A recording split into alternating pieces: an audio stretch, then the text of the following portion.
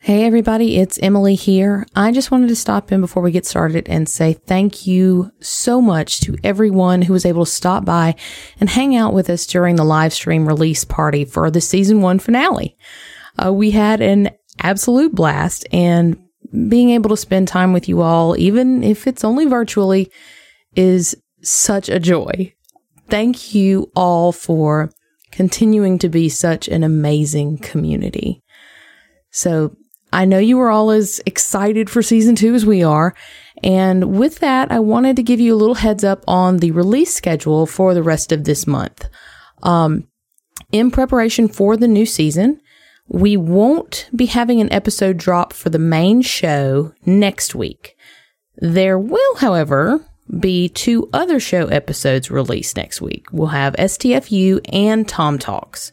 So on Wednesday, June 10th, we will be releasing an episode of Southern Tomfoolery Unlimited, and that will be featuring special guest Larry Wilhelm, who is the author of Book 3 of Against the Aeon Throne AP, The Rune Drive Gambit. So really excited about that. I know Zach had a lot of fun with that interview, so I'm really looking forward to you guys hearing that.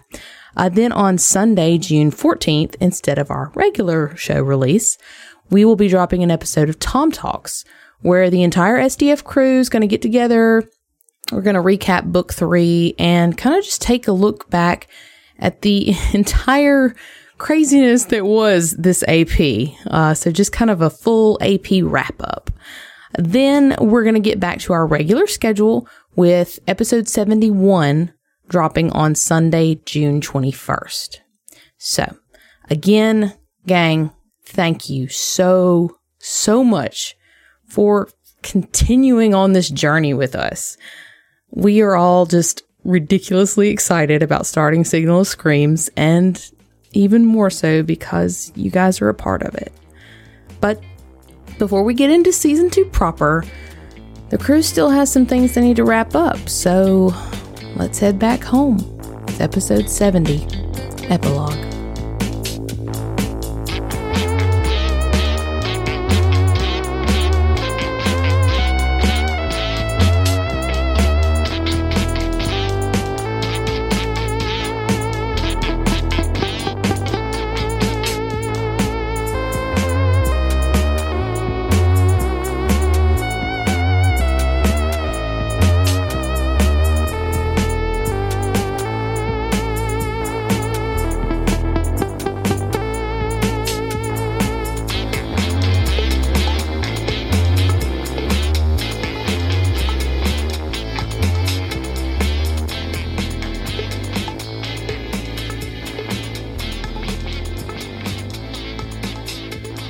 Well, welcome to our epilogue of season 1 of Southern Tomfoolery Plays here on NPR. Well, I'm speaking like this because that was a hell of a finale to Book 3, and we lost a lot of people, and so I do think that this epilogue is going to probably be a little sad. Warning, right up top, everybody. Probably be a little sad, but I think there'll be some hope in it. Hell, we've got 2 adventures left to play with these characters, y'all. A little bit bittersweet. Little do you know, this whole thing is going to be slapstick. It's gonna be egg farts and squidfish. Taking it back all episode long. No, what a hell of episode 69. I just want to say, y'all did amazing. Great work to everybody for last episode. I was really, really pleased and proud of all of you for the way that went down. But we've got some things to kind of wrap up for this season, so I don't want to take too long up at top and just kind of want to get into it.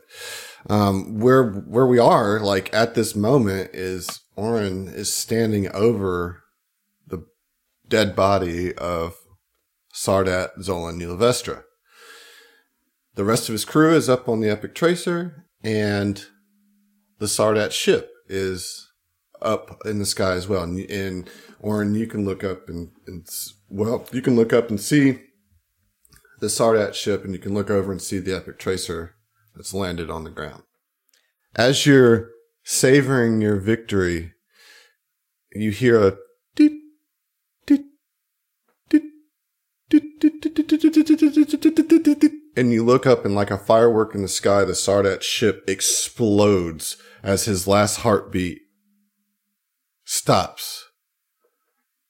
And you guys can all see it like across, you just... He wired his ship to blow up if he were to be killed? Yes. Talk Dude, about that's such a two dick birds, one move. stone. That's so terrible to do to his staff, though. He's a space He Nazi. doesn't give a shit. Yeah, I mean, that's still terrible. He was a space Nazi. Fair enough. Former space Nazi. Touche. Past tense. Well, in that case, Orin will just good fucking riddance, and he'll grab the Aslanti Sardat's like collar and just drag his face along the surface Through of the the dirt. asteroid. Carry his body back to the tracer. As Legos are raining down on the force field. Right. Like little 2x3 bricks just.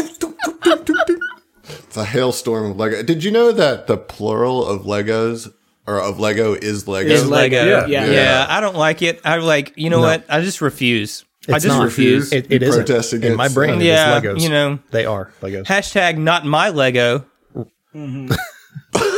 Lego my Lego. So what about the waffles? Are they Eggo for Get multiple? out of here. No, we are not It pivoting. is. No, Yeah. no, we're not derailing. No, We'll you talk just, about that you later, just though, put, Josh. You just put the word waffles after it every time. So it's Eggo waffles. Eggo There you waffle. go, Eggo yeah. waffles. Gotcha. All right.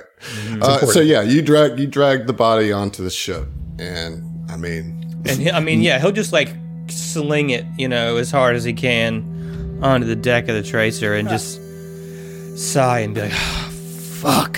As soon as he slings the body and gets back on the ship, Mike charges up to him and bear hugs him. Well, he kicks the Sardat one time for good measure on the way, and then just bear hugs and picks him up off the ground like, I won't lie, I didn't know if you had it in you, mate, but I am so bleeding proud of you right now, my man. You're squeezing me a little tight, Mike.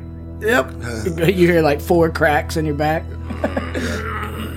and I let you down, dust you off. Like, I can't believe it, mate. I'm usually the one doing the fighting. I don't get to watch fights that often, and I gotta say it was exhilarating.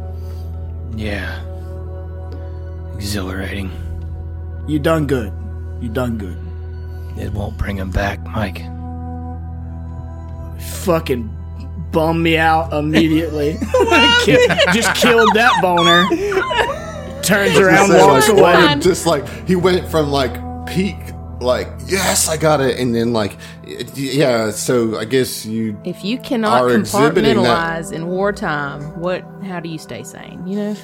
I guess you're exhibiting that like The fall. what I was going to after the ask adrenaline. you of is like killing him didn't bring you the peace or the joy that you were looking for, right? When you killed him. I mean, so it was, he avenged his comrades, but it's not going to bring them back. Right. You know what I mean? So it's bittersweet. It's not so much that it's a hollow victory because, Well, I only say that because you just responded to Mike when he congratulated. Well, yeah, I mean, you on Orin the had win. a few minutes of dragging the Sardat's body back for him to process everything and think about, what this meant or whatever. So I think that, by the time he makes it to the ship, he's arrived at the conclusion that, sure, he got justice, but it's still not going to bring him back. So... Well, my feelings are sufficiently hurt. No, I mean, like, realistically, like, Mike was trying to, like, so probably the first time he's ever told you he was proud of you for something, and then immediately, like, the knife twist of, like, it won't bring him back. He was, like, not thinking about it at the time, so, he goes from a big, like, toothy grin to, like, head sunk, and, just turns the fuck around and sorry. Like, I'm... you killed his vibe there. And Yeah, I mean, Orin is kind of a buzzkill. You know what I mean? yeah. Like, I'm not gonna like, sugarcoat that for you or anything. I mean, that's sort of his I had MO. heard that. I heard Yeah, that. I don't know if you guys had been following along with It this was character. just like a particularly painful delivery Yeah. for Mike, Yeah. Trying to find Well. one moment of decent joy in this horrible sea of Well, what about the emotions. rest of you as he walks back on to the ship? I mean, Fel hears that and just doesn't really say anything to him. Just kind of looks, gives him a nod. I'm glad you're back, for what it's worth. Yeah, it could have been a lot worse. You all ready to get the fuck out of here, or what? I mean, yeah. Fuck this place. Fuck these people. Fuck everything about this. Let's go home. I mean, Orin looks visibly beat up for one, and tired as hell. You know what I mean? Like, this was a lot of, it was a lot of juice, man, to take down the Sardat. So Yeah. he's spent. He's not going to be in a celebratory mood at all right now. What about you, Captain? You had a special connection with him during that fight as well, Ziva's kind of trying to take it all in, that feel of, the victory that we finally actually fucked him up, and that we did what Sedona wanted. Like, she wanted him dead. So, I mean, Ziva feels relieved, but we're still, like Phil said, we're not home. Let's go the fuck home, and let's lick our wounds, because there's still a lot of heavy shit that has just happened.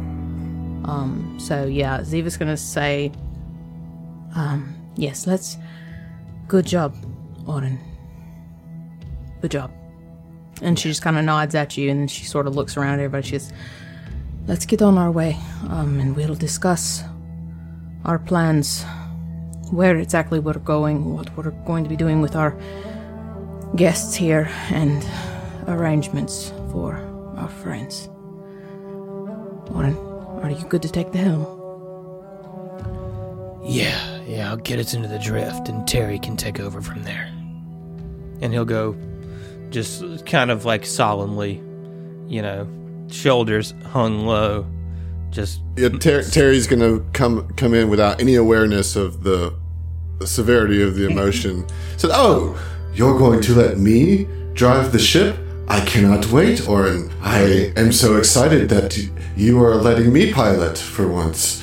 I can't wait. Hey, Terry, set volume to 0. I will." Thanks, Phil. I couldn't deal with that son of a bitch right now. Yeah. Let's talk about what's on the body of the Sardat. How's that sound? A little Yeah. loot? Let's do Loot, that. loot makes everything a little better, right? A little bit better. Yeah. All right. Well, Zolan has the Aslanti Royal Battle Regalia,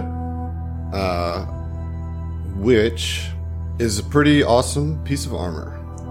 It's a 7th level suit of light armor that provides +7 to EAC and +8 to KAC. It has 4 upgrade slots, one of which can only be used to hold an Aeon Stone, which it currently has. And that Aeon Stone that's in there is a cloudy blue rhomboid Aeon Stone. Josh, if you want to look that up while I'm Yeah, sure. reading off the rest of the stuff here. Also, it already has the other 3 upgrade slots filled. It has deflective reinforcement, which gives you a little DR, whoever wears it, a filtered rebreather, and infrared sensors. There's also a Red Star plasma pistol with 1 battery, and there is a least gluon crystal, which I believe is a Solarian weapon crystal. Wow. Oh, really? Yeah. Tell me about it again, Least. Josh, do you have the Aeon Stone pulled up? Yeah, so... Go ahead and tell me about that, and then I'll tell you about the crystal when I pull that up. Okay. So while this Aeon Stone orbits you, as a reaction while falling, you can cast Flight, first level, targeting only yourself. The Aeon Stone can be activated once per day, so you can basically jump off a cliff and then pick yourself right back up and not die. Okay, well that is a pretty cool stone. What handy. level is the stone? Is level 3. Level 3. So, so whoever wears that basically gets a little fly spell, right? Yeah, well, only as a reaction while falling, so you can't just, use it. Decide to fly. Right. It just Unless kinda you, keeps you, jump off a cliff and then cast it. right. So that Well- glue on least gives you a D4 and a wound critical. So, yeah, I'll take that.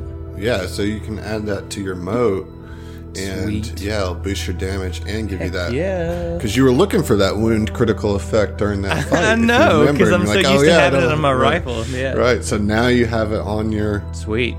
melee weapon as well as your As rifle. far as so the armor, I think that's a set of armor for Ziva if I've ever heard it. So yeah, you've drawn this body in here, and he's wearing this armor right at Ziva's feet. So there's that. You see, right there is that scene of you presenting it to her. Captain, you may want the armor. This asshole's not going to be needing it anymore. Yes, I think that would be very handy. We will have to make some modifications to it, of course. We can't tout this hideous color, but no, Yeah, yes. this Aslanti green is pretty sickening. I will say that aside from the color, the armor itself is very stylish. I mean, it looks very, very cool and light, and some good cuts and angles on it. But it is that awful Aslanti green. So Well, I think we can certainly get this worked out, but I will gladly take this. I think it will be most useful. She kind of weakly smiles, trying to make the best out of it. So, but Emily's super fucking pumped. Yeah. While I'm thinking about it, Orin will pop out that purple force field Aeon Stone and just kind of toss it to Fel. Say, "Here you go, man." Oh, shit, thanks, man. This'll help. Yeah. All right. I need a shower. well, you got to get off of this. Yeah, you off gotta of fly. Aurelos. Oh yeah, that's right. I do gotta fly. You guys I got. thought we were in the drift by now, or No, dude, this no, is right. we got to make the whole pomp and circumstance about it. I mean, so All right, so Orin takes everybody up and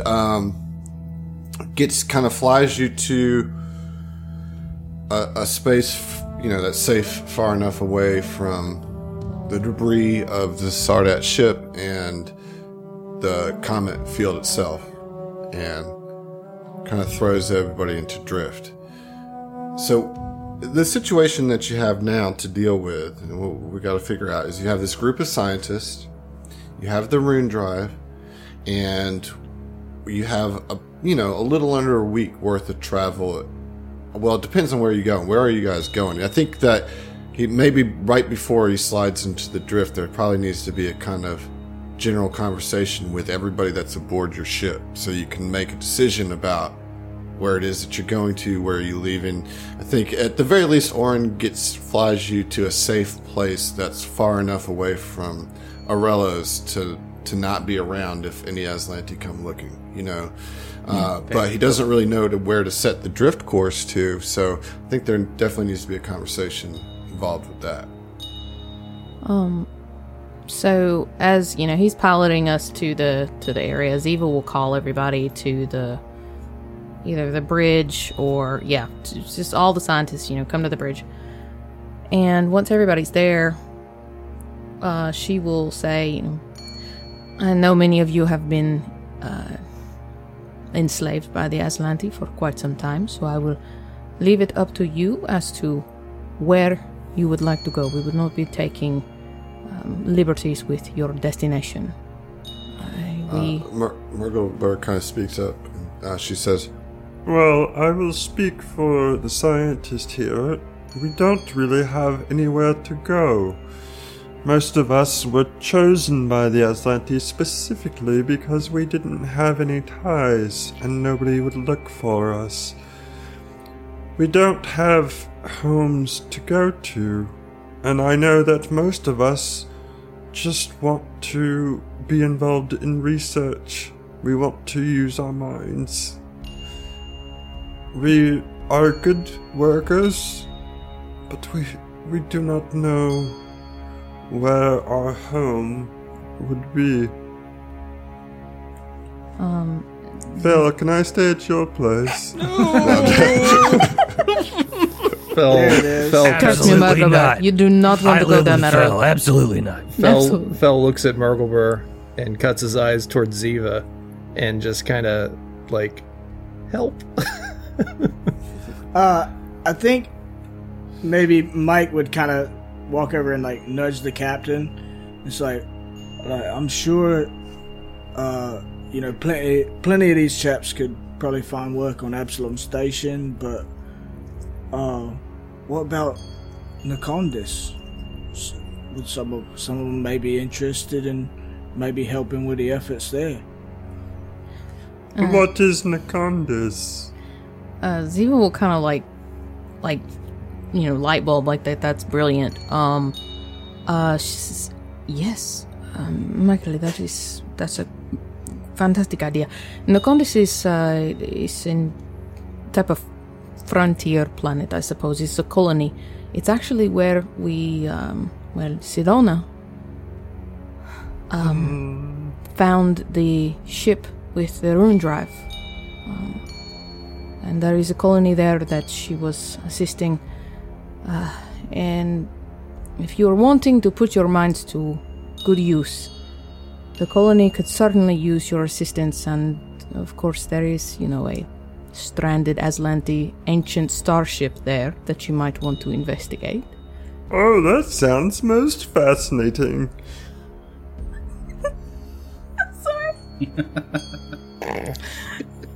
Sorry, Emily cracks up, but Ziva's, a pillar of got her shit together.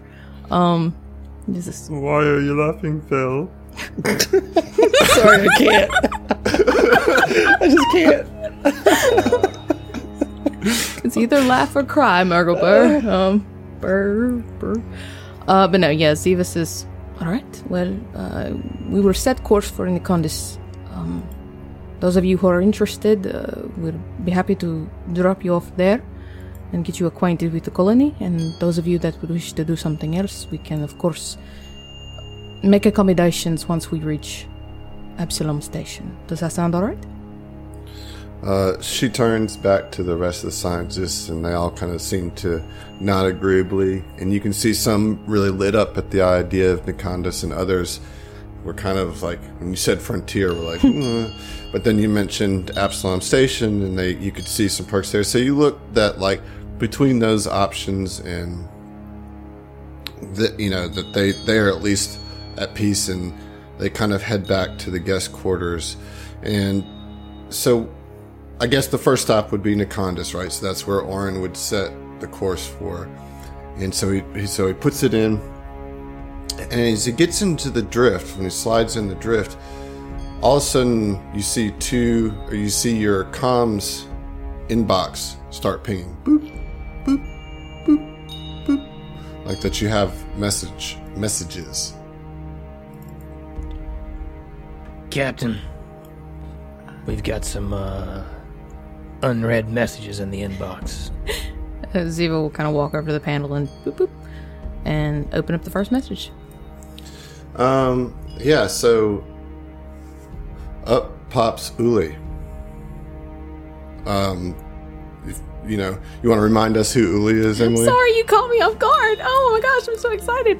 Caught me off guard too. I was like, who the fuck is Uli? Uli is like Uli is Ziva's like right hand. Where Etrim is her security, her soldier, Uli is the little mother. She takes care of everything on the sly. She's the Akeshti. Akeshti? Yeah. So you see her reptilian face, and you just kind of fill with love, you're a little overwhelmed with love. And she looks tired, but good. She looks a little worn out, but good. And she says, Madam Ziva, oh, we are so glad to hear from you. Everyone here was beginning to worry. We are glad that you are okay, even though it sounds like you're not safe. Please, hurry back to the pools. I fear that Etrim is quite grumpy and sad with your absence, and I myself grow a bit weary of all the clients, business partners, and divas that come through here. I do not know how you deal with all these people every day. I just want to go back to taking care of my ladies and gentlemen. They need their mother after all. I have sent you a stipend of 2,000 credits from the pool's account. Come home soon and safe. With love, Uli. Thank you, Adam. Sorry. Okay, sorry. Emily's done. So yeah, like Ziva kind of, I imagine, even gets a little verklempt at that message and just kind of pushes on to the next one. Yeah. Yeah, absolutely. I was Like, gonna say, if she can't handle it, I'll be like, open the next message. yeah, she's like, Talk she amongst just, yourselves. she saves that, and then she's she's boop, boop, boop, so Yeah. she doesn't cry.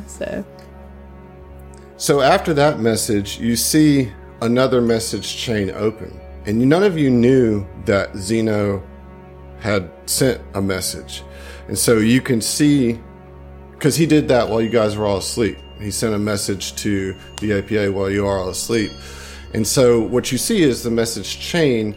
And I imagine, particularly considering what just happened, the captain would probably, Snoop a little bit. well, just put the whole message chain up there.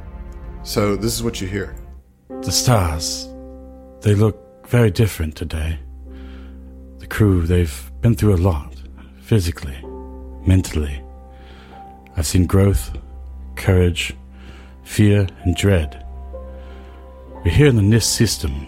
Don't worry, this tight beam is encrypted, one of my own I've developed over the years. We made contact with Sedona. She's all right. Missing some memories, but intact. Functional. We've picked up a new crew member. Anyway, I've been browsing my personal files thinking of... Well, I'm sure I'm keeping you from your duties. I'm sure you're keeping the APA in shipshape, and hopefully not like this tin can. Gods forbid Oren or Felino hear me. But how are you? I do my damnedest to keep this. You have our transponder codes. Right back. I think it's going to be a long time. I will get back to you, Tiff.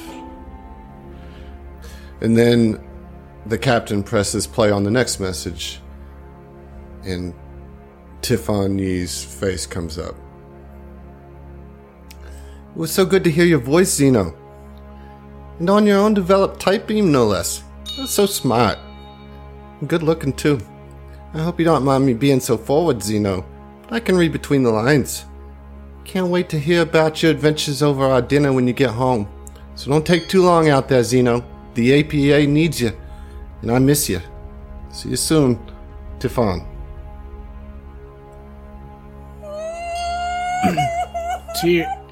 Tears suddenly start to leak out of a Vesk face.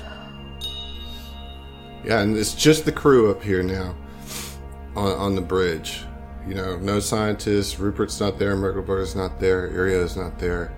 It's just the crew on the bridge. And I think this is the first time that you guys could, or have had a moment to stop and really, the weight of it hits you.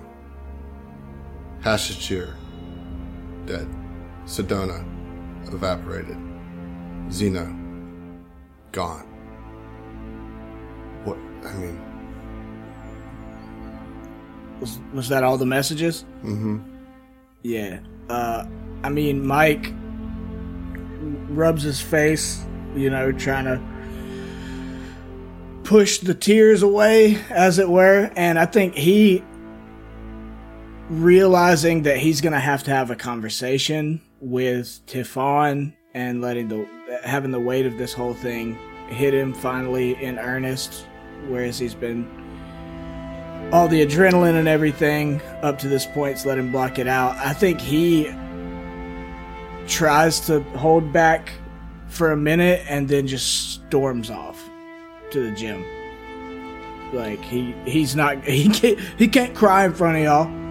So yeah, You know? so Mike just walks out of the bridge. Like he kind of sits there, looks at all of you, and then just walks out, leaving Orin, Ziva, and Fel on the bridge.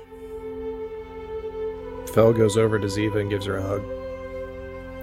She gladly takes it, and pretty much Just kind of falls into as soon as you like touch her, she's like this racking sob, just kind of like, because not only was that Zeno, but it was him talking about Sedona and Hash.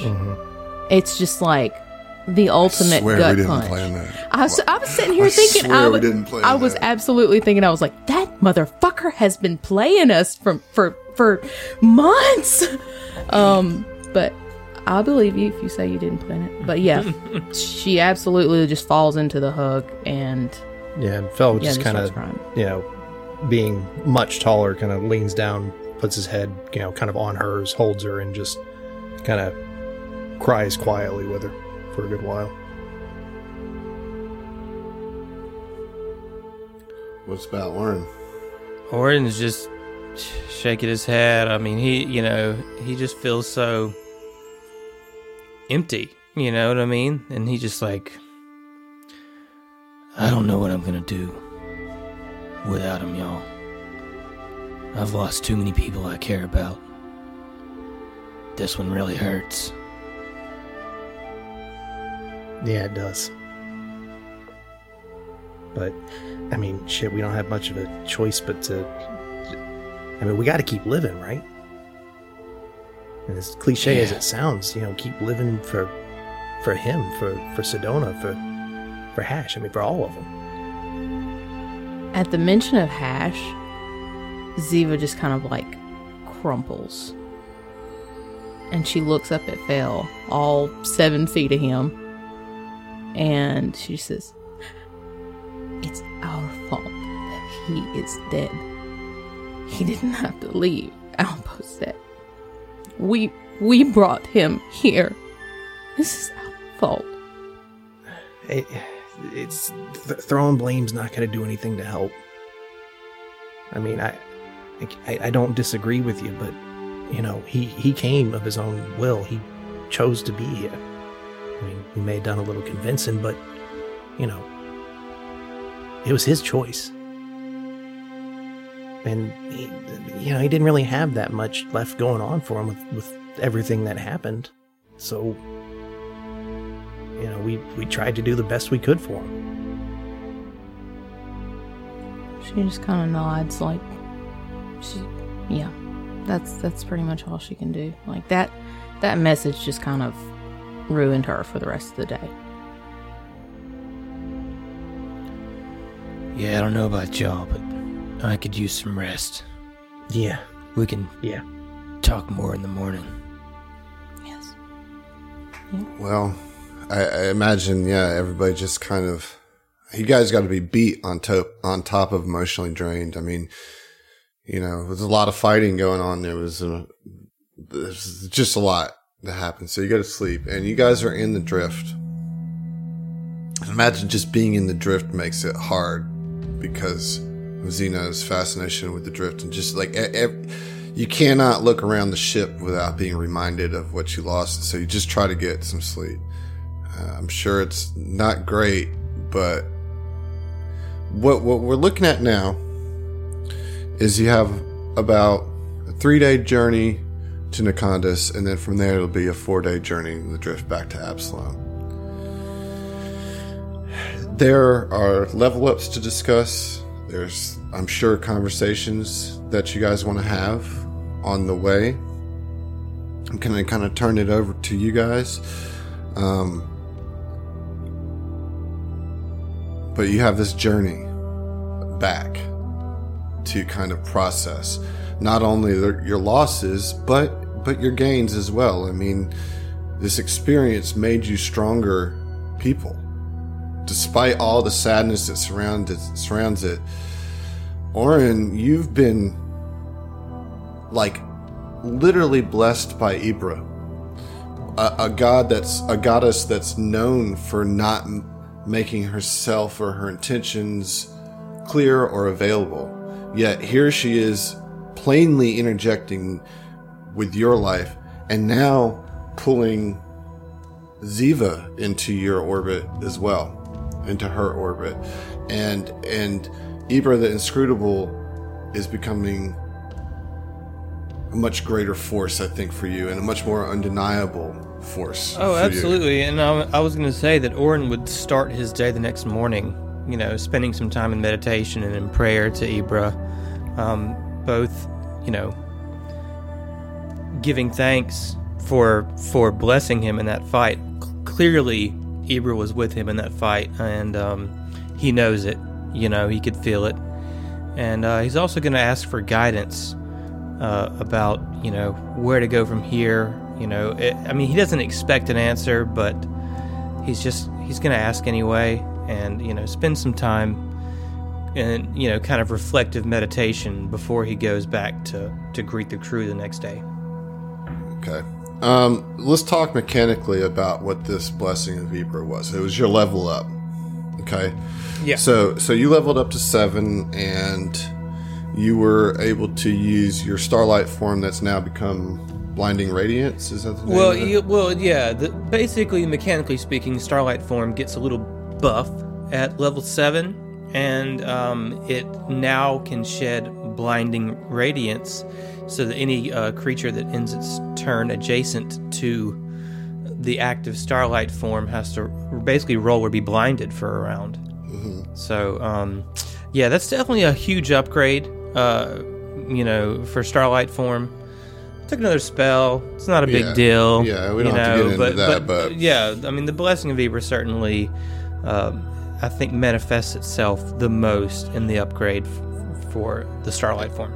And if you'll indulge me, as you're sitting there praying to Ibra for guidance, and her, of course, not responding, as you're like, okay, I didn't expect anything, and you get up and you get dressed and kind of get yourself together and go to open the door to go meet the crew, and you see your captain standing in front of you with her arm raised to like knock on the door, and your captain is right there.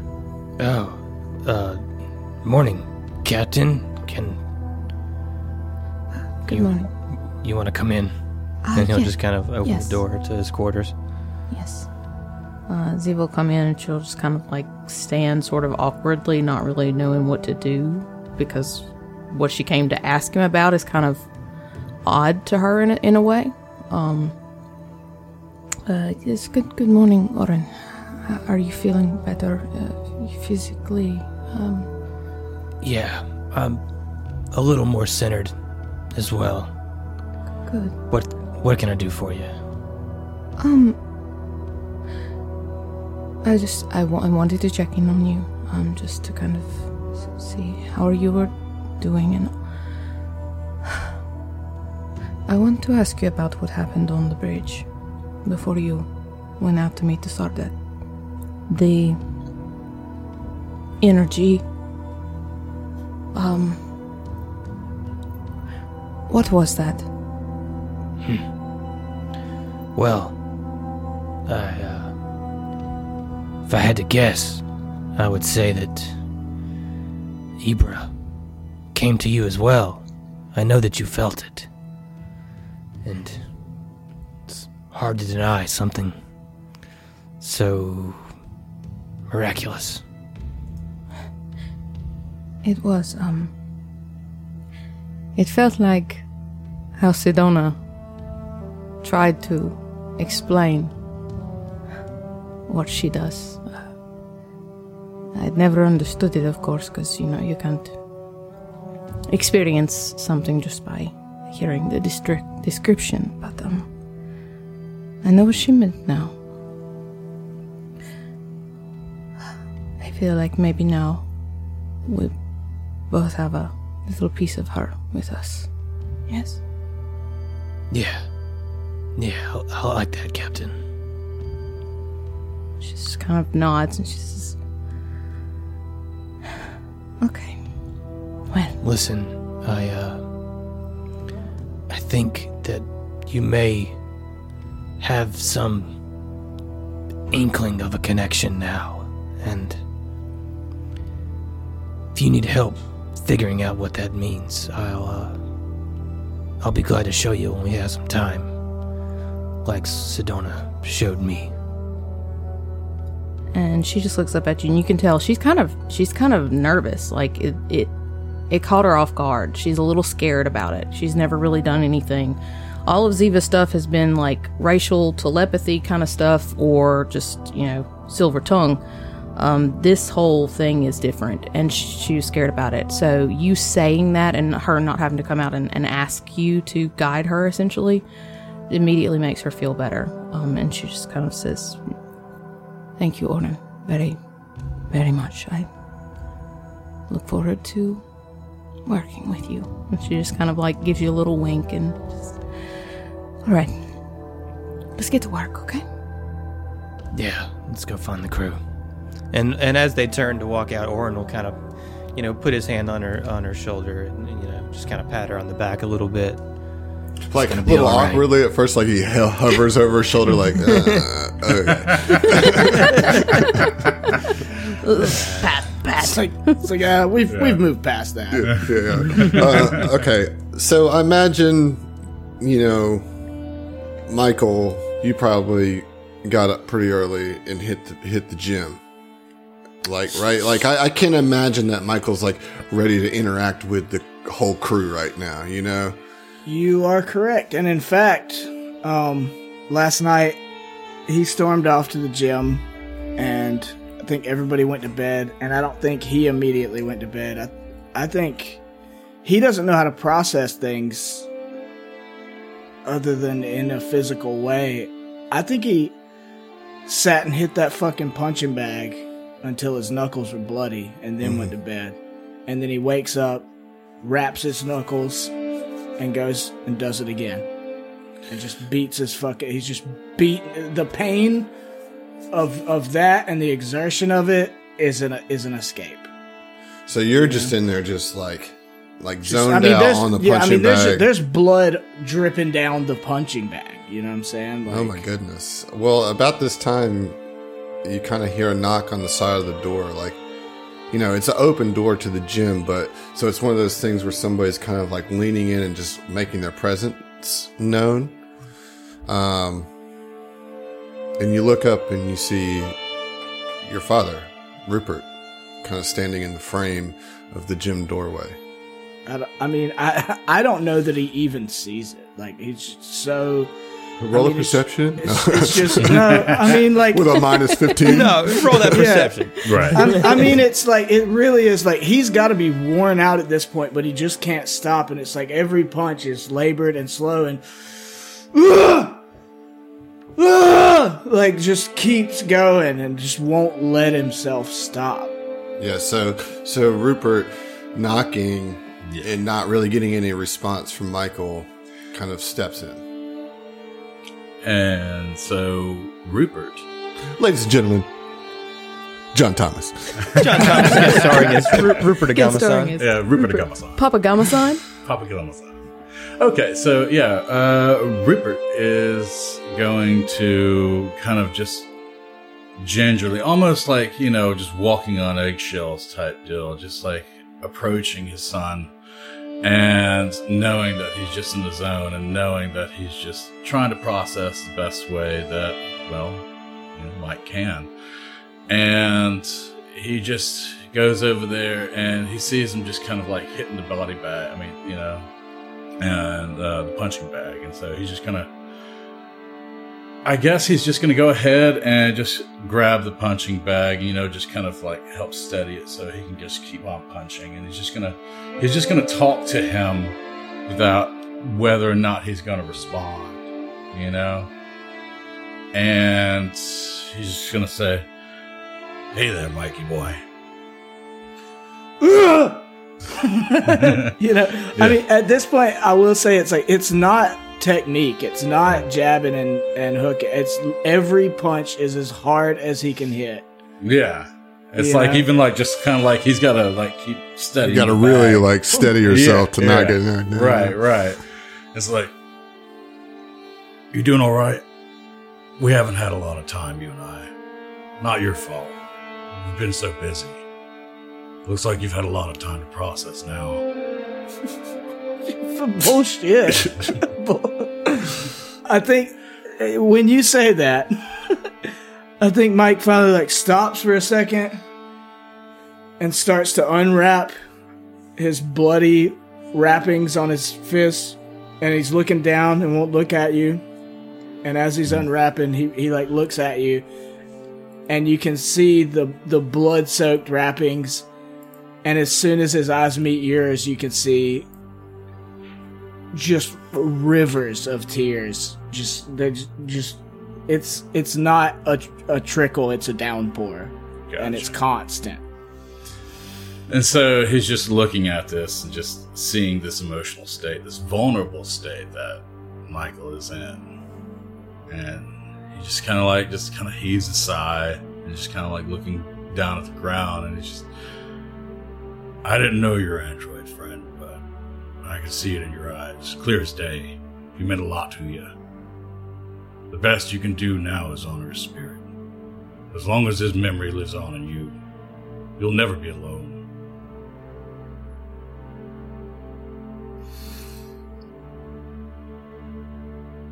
He seems like he's trying to work up not necessarily the courage, but just the ability to say a word. And he's pausing and he just collapses, like literally just like falls down on his butt with his arms hanging over his knees and just cries and cries and cries. He can't make words. You know what I'm saying? And he goes over there to his son and just kind of like gets down on his knees and kind of like just helps brace him against his chest, you know. And he looks at him and he says, Vesk, son, life and death is part of our nature, and your crew knew the risks. Your android friends were no different. But I will say, I wish I could have seen you grow. That's my only regret. Your mother and I had trouble making a clutch. You were the only one that survived. It was hard taking it in, seeing other children your age, brothers and sisters your age. And your mother wanted to tell you, but it was my decision. We couldn't tell the child that. You couldn't have known your clutch mates were stillborn. But seeing you like this, I know deep down inside you that fire, even though it's a smolder now, will live on. And he finally there's a break in his tears for a second, and he looks up at you. And again, he has no words, but he just like fiercely like grabs you and pulls you to him. I mean, I feel like Rupert's had a hesitation to like, you know, hug him. Like they've had so many years and there's not a closeness there, you know. It'd be like, I guess he wouldn't feel comfortable. He'd be testing that waters, and Mike breaks through it and it just hugs him because he needs it, you know. And like, oh yeah, just holds him to him. It's probably tighter than he hugged Aaron when he picked him up, and I think he probably cries into Rupert's shoulder for a while, and finally, once he expends that good, healthy cry that he needed for so long, he finally like pulls away, and he's like, "Dad, Papa Gummerson, I don't... You don't know anything about me anymore, and I don't know nothing about you, except that you're a respected scientist and armorer and all that, but when we get back to Absalom Station, I assume, please tell, you're coming with me to Absalom. You're not going to Nacondas, right? Are you sure you want me? Dad, the two people I care most about in this world are dead. I know I've still got a life to live. I've still got to move forward. And when we get back to Absalom Station, I've still got a business to run. And will you help me? And with that, he's just kind of like, almost just kind of like seeing it. Like he doesn't know how to process, but I mean, he just quickly recovers for a second. And show me the duties and I'll do my best. I may be past my prime, but don't coddle me. Treat me like you would any of your other employees. I just need a partner. I need someone in that office with me. Zeno was my CFO. I don't read you as an accountant necessarily. I own the company, but I need a right-hand man, and it would do me a lot of good if you'd agree to be my COO. Of course, son. I feel like we can't let this second chance go to waste. No, I want you there by my side for as long as I can have with you. We're never gonna make up for all the time we missed, but we can bloody well try. And with that, he sees almost like he's looking into the past, and it says, "You look so much like your mother." So you keep saying that. It's like, oh, poor woman. Even now, I see so much of her in you. You're fierce like her. As much as she was a scientist, she was a warrior. My head was always in the hypothetical, but your mother, she was what grounded me. Let's go Dad, home. Yeah. I don't know how to have a conversation yet about her. How about help me up, old man? I'll go get cleaned up, washed up. Maybe I'll go cook you some eggs or something. That sounds swell. They got some good ones on Nacondas, I hear. There it is. So, I won't be eating any eggs. I will cook you some eggs. I guess about this time, Orin and Ziva would be running into Fel in sort of a kitchen or a common area on the ship. I would think so. So, yeah, I mean, when Orin sees Fel, it's like, how you holding up, buddy? One day at a time. You know. Yeah, that's right. It's rough, man. Like I keep like I've gone past his room a number of times, and he's not there. It's weird. I mean, I guess this ship. I mean, is this even still? I guess this is still the Tracer, right? But it's in a hell of a lot better condition than I was able to do with everything we've had going on. It's not the Epic Tracer anymore. It's the TikTok Blazer. No, it's finally the Epoch Tracer. Oh, Yeah.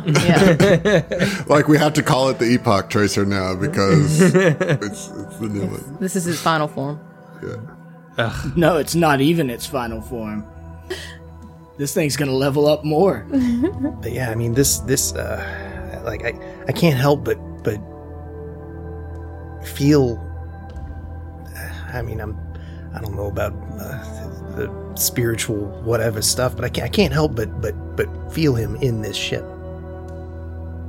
somehow. And Orin kind of nods and he says, I think you're right, Phil.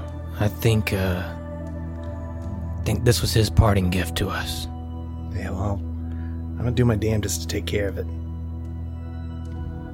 Yeah, and I'll try not to wreck it, I guess. Listen, man, it's gonna be okay.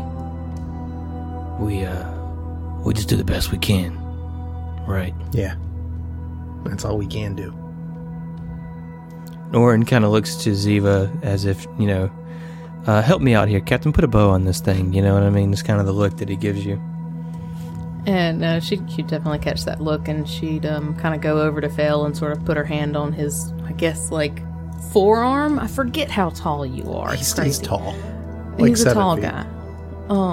And she just kind of like pats He you. grows every day. Like He by now does. he's Like like 7. 10 feet tall. Yeah. Yeah, 10-7 easy, man. He started out I like heard a that motherfucker's like smooth 30 goddamn feet 4'8", and now he's like 10 Yeah. feet. Oh, he's a big Verthani. But she would just kind of like pat you and smile. And she says, I like that this was his parting gift. I think that is very appropriate, and I very much, like you said, feel him here. He'll always be here, organizing our things for us in a little way, yes? Yeah. I mean, shit, he did the entire ship, apparently. It's something. Couldn't help himself. And she'll just kind of pat you and go, Orin, roll a perception check. Okay. And Phil. All right. Let me get my dice out. no Ziva? Okay.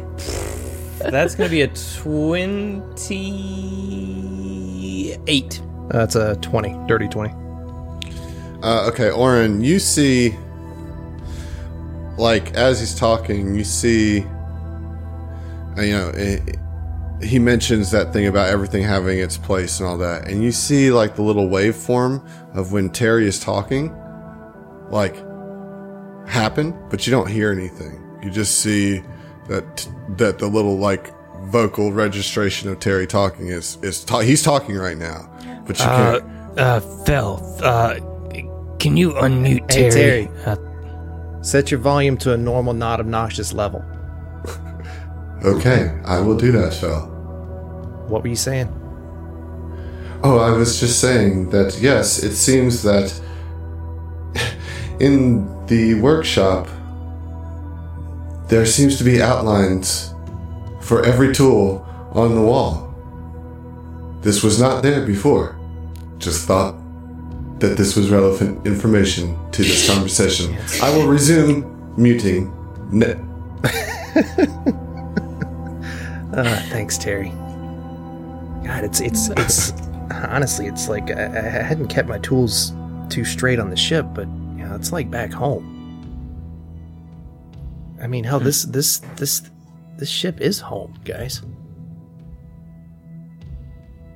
Yeah. I think at that point, maybe Mike and Rupert finally walk in to the common area that you guys are in or whatever. First time Mike's really shown his face Yeah, and it's in a day and a half. as Mike walks in, Fel continues speaking and says, I mean, you guys, and he looks over his shoulder and sees Mike, you guys are my family now. Yeah, here. You're all I've got. I don't know what I would do without y'all. I definitely couldn't handle everything that's going on, so thank you all for just being here. Yeah, I think Mike would walk over and finally looks okay, like he can carry on, and walk over and put a hand on each of your shoulders and squeeze. Not necessarily trying to say anything, just like the unspoken, like, yes, we are family. We are all we have. And kind of nods at both of you and turns to Phil and is like, you're right, mate. We've become something more than just a crew that works together, right? Yeah. It's something beyond that. In the short amount of time we've been together, we've surpassed that. It's a privilege to know each and every one of you. And even those that we've lost, it was a privilege to get to know you with them. So Fel turns and goes to the liquor cabinet where Zeno kept his vodka and pulls out enough shot glasses for everybody. Pours a round, and as he pours the round, says, Hey, Terry, did you by chance ever...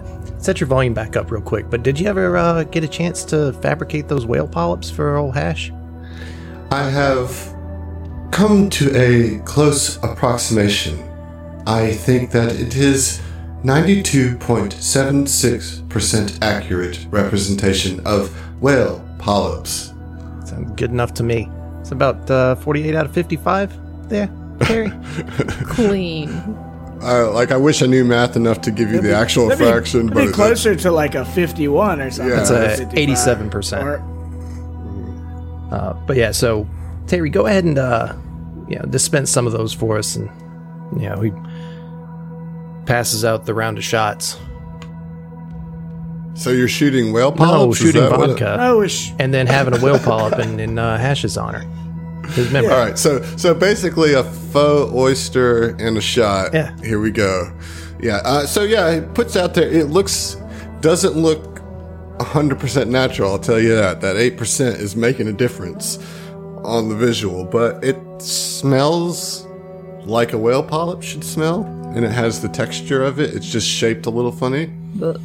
Oh, delicious. When no one is looking, Orn will just kind of slide his into the garbage can. Are my favorite. Me too, Murgle. I love whale polyps. I also like Murgle burgers. Oh,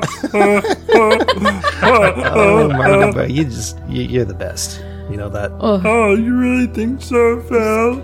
Hey, how far away from Nacondas are we? You're like 2 days from the contest. Not even trying to let that relationship start. I'm ruining your scene. All right, so you have you have the shots, the whale polyps, and you're sitting around the table. With your crew. So Fel, after passing the vodka out, to those that we've lost, and to not lose anymore. Cheers. Cheers, buddy. Cheers. Here. Put some clinking Foley in there. Yeah. Clink, clink, clink, clink. It's like that. Papa Gama says, "Stop eating eggs. We're taking shots." So we take a whale polyp after the shot of vodka? Is that what I'm understanding? You do it how you want. Mike puts his whale polyp in the shot, takes the whole thing. Ziva's not going to do that. No. Yeah. So you guys take your shots, and you guys got about another day journey to Nacondas, but we're gonna hand wave that time. Although I think Ziva, there's a little something you want to do in the remaining time there. Yeah, so pretty much right after the shots and everybody's getting their food and everything, Ziva will sort of excuse herself because the whale polyps made her think of Hash, and she pulls out from her pocket the necklace that she had given Hash before they encouraged him to come with them. She took it back from his body, and she just kind of looks down at it. And so she's got something to remember him by, but she wants to have something physical to remember the others by. So she goes to Sedona's bunk, and she sees a model ship of the Epic Tracer. And she just smiles, and she takes it, and as she's getting ready to head out of the room, she just kind of runs her hand along the bed. And she makes her way to Zeno's quarters, and in there sitting is his cactus and his puzzle cube. And she takes the cactus to put in the common area, but the puzzle cube she's gonna keep with her. So, and she just kind of... Got a lot of goddamn nerve stealing that puzzle cube. That should go on my desk. Well, you don't know what she's going to do with it. She may be planning to... Put it in somebody's butt, maybe. Wow. Well, that's Removing appendage. escalating quickly. Ruined my anyways, so No, I'm with it. So Ziva collects some things of the Fallen over the course of the next couple days, and Terry lets you know that you're arriving in Nikondas star space, pulls you out of the drift, and you guys make your descent to the surface of Nikondas. There's a hero's welcome there, but it becomes very apparent as soon as Sedona isn't with you that it's kind of tainted with loss. And the people of Nikondas grieve with you in the time that you spend there. Imagine you spend a day there, have dinner with them, you check in with Corsica, maybe have some laughs about Weldy, but you hear that he's been off doing adventures and been having a grand old time. And he took Trevor and Zickel with him, and that they have become something. They have their own life outside of Nikondas. Corsica and her beau are doing great. They're very happy. And Jellic and Abretta are back together, and Abretta looks really good, you know? I mean, it's not like she's had some like overly feminine makeover or anything, but she started to clean up the grease off of her face, and she's standing a lot taller. Jellic himself is standing taller. He's in good shape. His wounds have healed pretty good. Corsica is up and about herself, and everybody in Nikondas seems to be doing well. There is a contingent of the Skyfire Legion there, which, Orin, you would know that the Abadar Corp likes to hire sometimes when there needs to be some extra security. And so it looks like as they've sent some guards there to protect Nikondas from any further invasion. That's reassuring. Yeah, I mean, it's got to be mixed feelings for Orin because of his relationship with Abadar Corp, but you know for sure that the Skyfire Legion being here is a good thing for the colony. It's definitely giving them some much needed protection.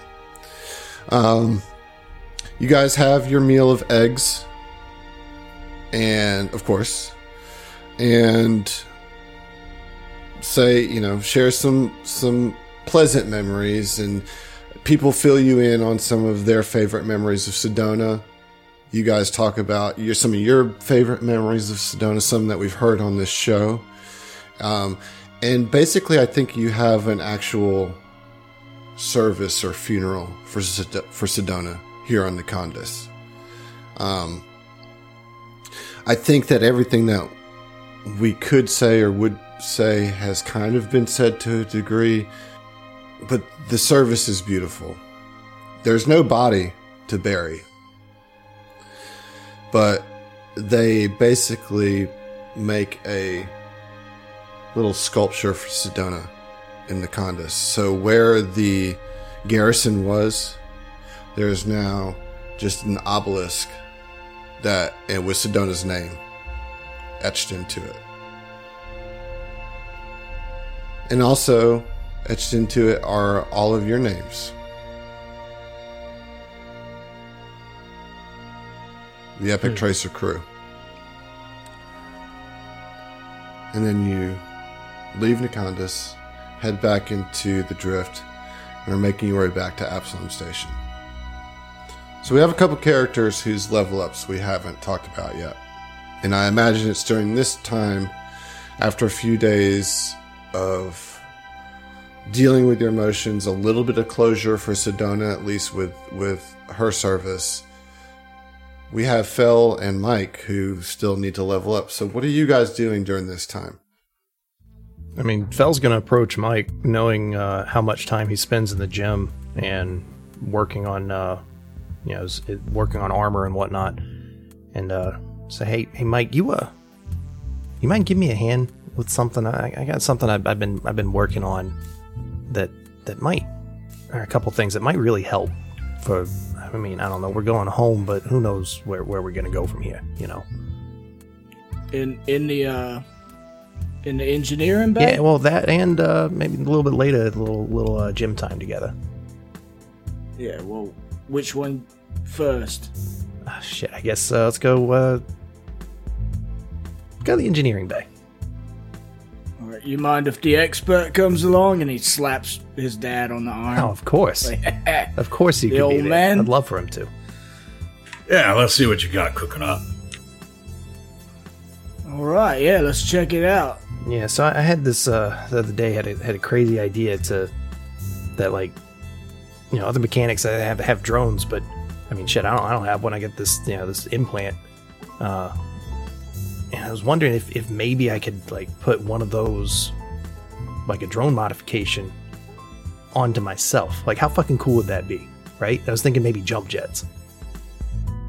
Oh, I see I've inspired someone. Yeah, I mean, you know, you can flying around like that. I mean, fuck, that's too damn cool to not want to have.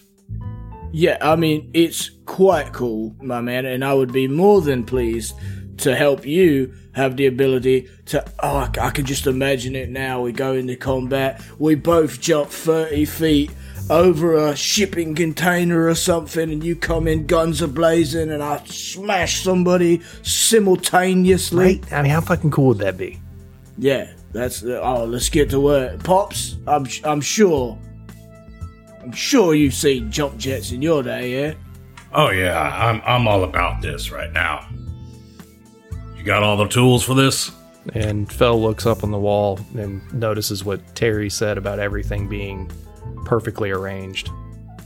Oh, it's got to be pristine, man. Like, we would all be impressed. Even Rupert, probably. Oh yeah. What he didn't mention was every outline is labeled. Yeah. Every tool. Well, I do think this is probably the first time we've gone to the engineering bay, other than maybe a cursory glance. Like, I can't help but love the scene of like all three of us walking in and being like kind of dumbfounded for a second by like how awesome and pristine it all looks. Just kind of like really prideful about it. How clean and then all of us like, you know, maybe fucking like rubbing our hands together because it's like, ooh, we about to get to work, son. I mean, yeah, I can dig that for sure. Yeah. So, yeah, so I mean, Mike at least gets really excited and is like, can't wait to jump into a project that isn't just smashing his knuckles bloody on a punching bag. Yeah. And Fel's looking forward to having his another personalized augmentation type thing. So I think maybe, excuse me if I'm being too jumping in there, but I think maybe they spend like 30 minutes talking about your stuff, but then Mike riffs off of you and is like, well, I've got some ideas as well for my armor, and I was hoping, Pops, that you could help. I always want to have the most thick, beefy armor that I can, but I want to find a way to use this like vest style hex weave implementation that was your signature, Pops, that I've learned to use to varying degrees.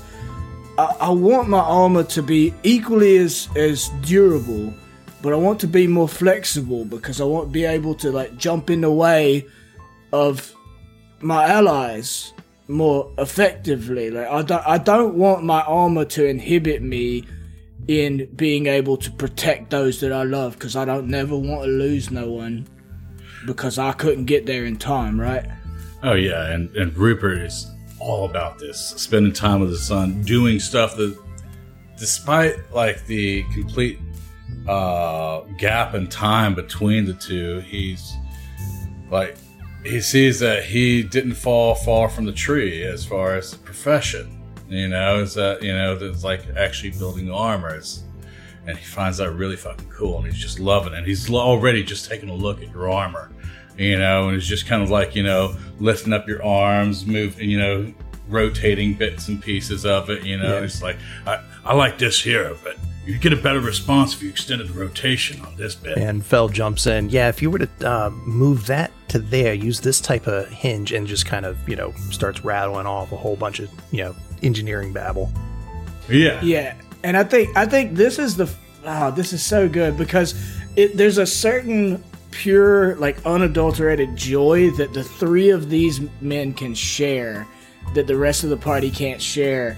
That it's both the joy of, like, the project itself, but also the improvements that they can make. So, they're probably taking an hour on one piece and then an hour on the other because they can't help but just shift between the two projects because they're so equally excited about both. Yeah. So, mechanically, what does that mean? You're basically getting jump jets? So like I kind of described, it's the mechanics get a drone upgrade that they can install in themselves, or Cortex mechanics do. So jump jets, because freaking cool. Like 30-foot jump every, I think, once a minute. Yeah. That's dope. Yeah. Oh, so it's not okay. So it's not like actual jump jets where it's like just a number of battery. No, charges. these are like Yours is- built into Fel. It's not Nice. technically an augmentation, so I can still install something in a slot that would take up. Oh, that's cool. But it's just Fel's got jump jets, baby. Free jump jets, baby. Free Does it jump jets. require spinning a resolve or Nope, anything? just one a minute. Oh, No? that's amazing. Okay, well, It works speaking just of, like jump jets, well, speaking of resolve, what the way that I flavored what we're doing with my armor is because as a soldier this level, I got a gear boost. And my gear boost that I took, because it was just narratively perfect for the bodyguard that Mike is and wants to be, I took bodyguard vigilance.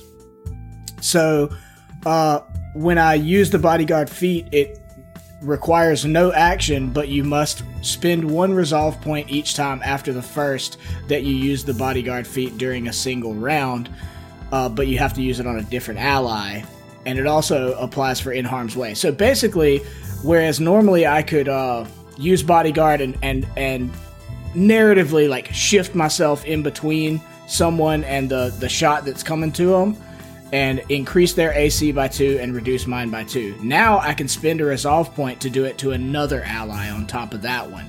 And that applies to in harm's way, so I can take the damage for 2 allies or 3 allies. As many allies are adjacent to me that are being fired upon or being attacked. Yeah, that's cool. Like get full Sweet. auto fire and just take all of it.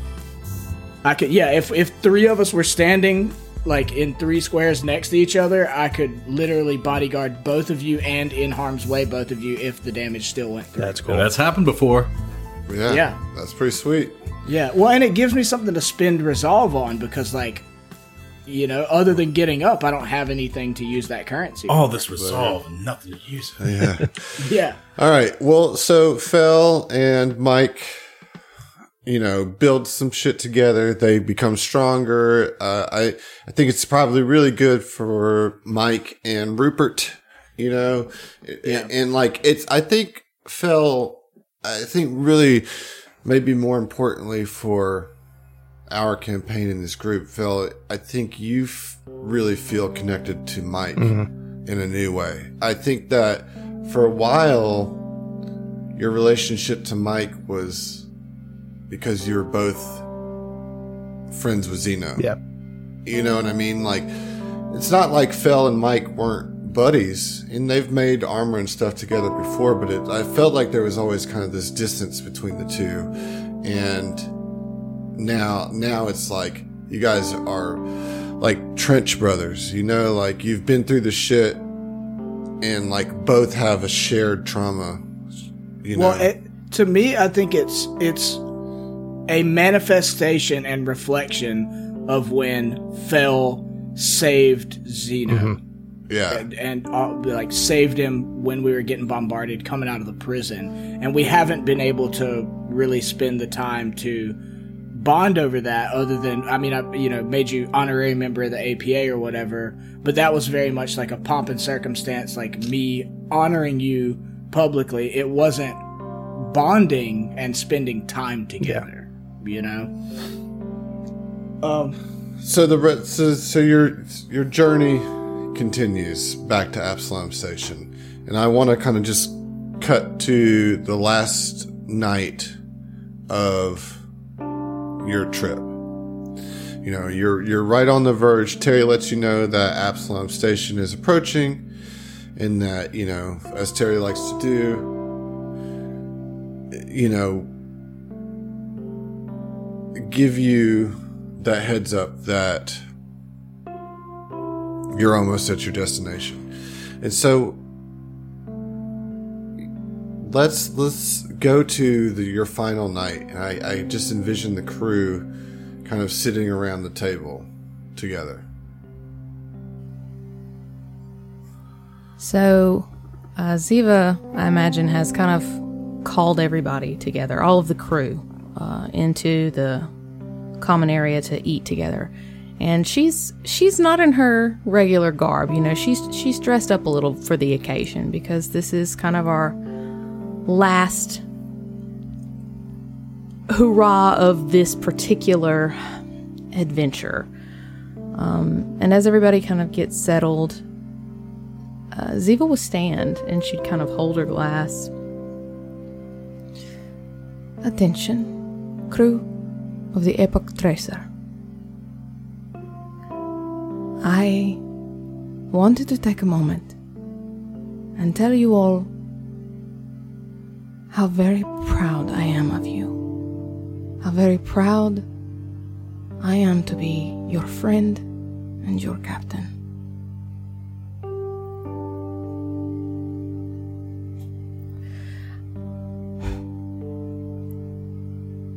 We have done a lot together. We have met new friends together. We have created bonds between ourselves. And I am so grateful for all of those things. And I hope that we can all remember the friends that we have lost along the way fondly and use their memory to better all of the worlds that we can. I remember Sedona as always helping people. It seems a little on the nose, as she was a steward. That's supposed to be their thing, but she took it a bit further. She helped rescue people from terrible situations. That was how I met her. And that's how I want to remember her, and I want to use her memory to do good. And I want to do that good with you all. And she'll kind of raise her glass and gesture to Mike. Mike raises his glass back to you. Says, "Well said, Captain. I think a lot about this concept of rescue and how it's tied so many of us together. In a way, Sedona rescued me. It's possible I'd still be in prison to this very day if not for Sedona. I rescued Zeno, and that's how we met and how we became friends, and that was because of Sedona. Fel rescued Zeno from that bloody awful prison moon. We've all rescued each other at some point or another on this short journey, and it's bonded us in ways I don't think any of us expected, even those of us who were friends before this. That said, I've had a conversation with the captain leading up to this dinner, and we've come to an agreement. We've come to the decision that leads to a proposition. I'd like to propose to each and every one of you, when we get back to Absalom Station And after we have a beautiful ceremony for Xeno, of course. I'd like for you all to join the APA. I'd like for us to be the APA. And seal it with the bond that we have, with a contract that we will work together, that we will stay together, and we will figure out how we need to move forward together. Whatever that may be, whatever this crazy journey of life, what direction it may lead us, I want us to do it together. And I want you guys to be in the APA, because to me the APA is more than a business, it's a mindset. It's about being a protector. It's called the Apollo Protection Agency for a reason. Because we're in the business of doing rescues. So, what you guys think? Sorry, I didn't mean to knock the table. It's my second glass of champagne. I mean, we're gonna just be like, Mike, you didn't even have to ask, man. You know we're in. I don't even think anybody's even gotta say anything, man. No, but I do have to say something, because I'm tired of what we have together being unspoken. Too many things on this journey have been unspoken, and we've lost people without getting to say things that we wanted to say to them. And I want to say to each and every one of you that I want you in my corner. I want you to be a part of my life and my business forevermore. I wanted to say that, not have you just know it. I mean, Oren, we're talking about the rescue business. Sedona rescued you from the clutches of fucking space. Yeah, and I hadn't forgot it either, Mike. We've all been rescued by Sedona. We've all rescued one another. I just want us to make an agreement that we're gonna stay in the rescuing business. Mikey. With each other. Mike, you know I'm down. You know I'm here for you. Yeah. I already gave you the pin. Yeah, I'm in. That includes you, Irio, and that includes you, Papa Gommerson. Well, you know I'm in. Rupert's already like well into his cups, and he's just like, here. Yeah. So that's everybody, yeah? Yeah. Yeah. Well, we'll fucking see ya. Oh, there it goes. Oh, God. There it is. Hey, all right.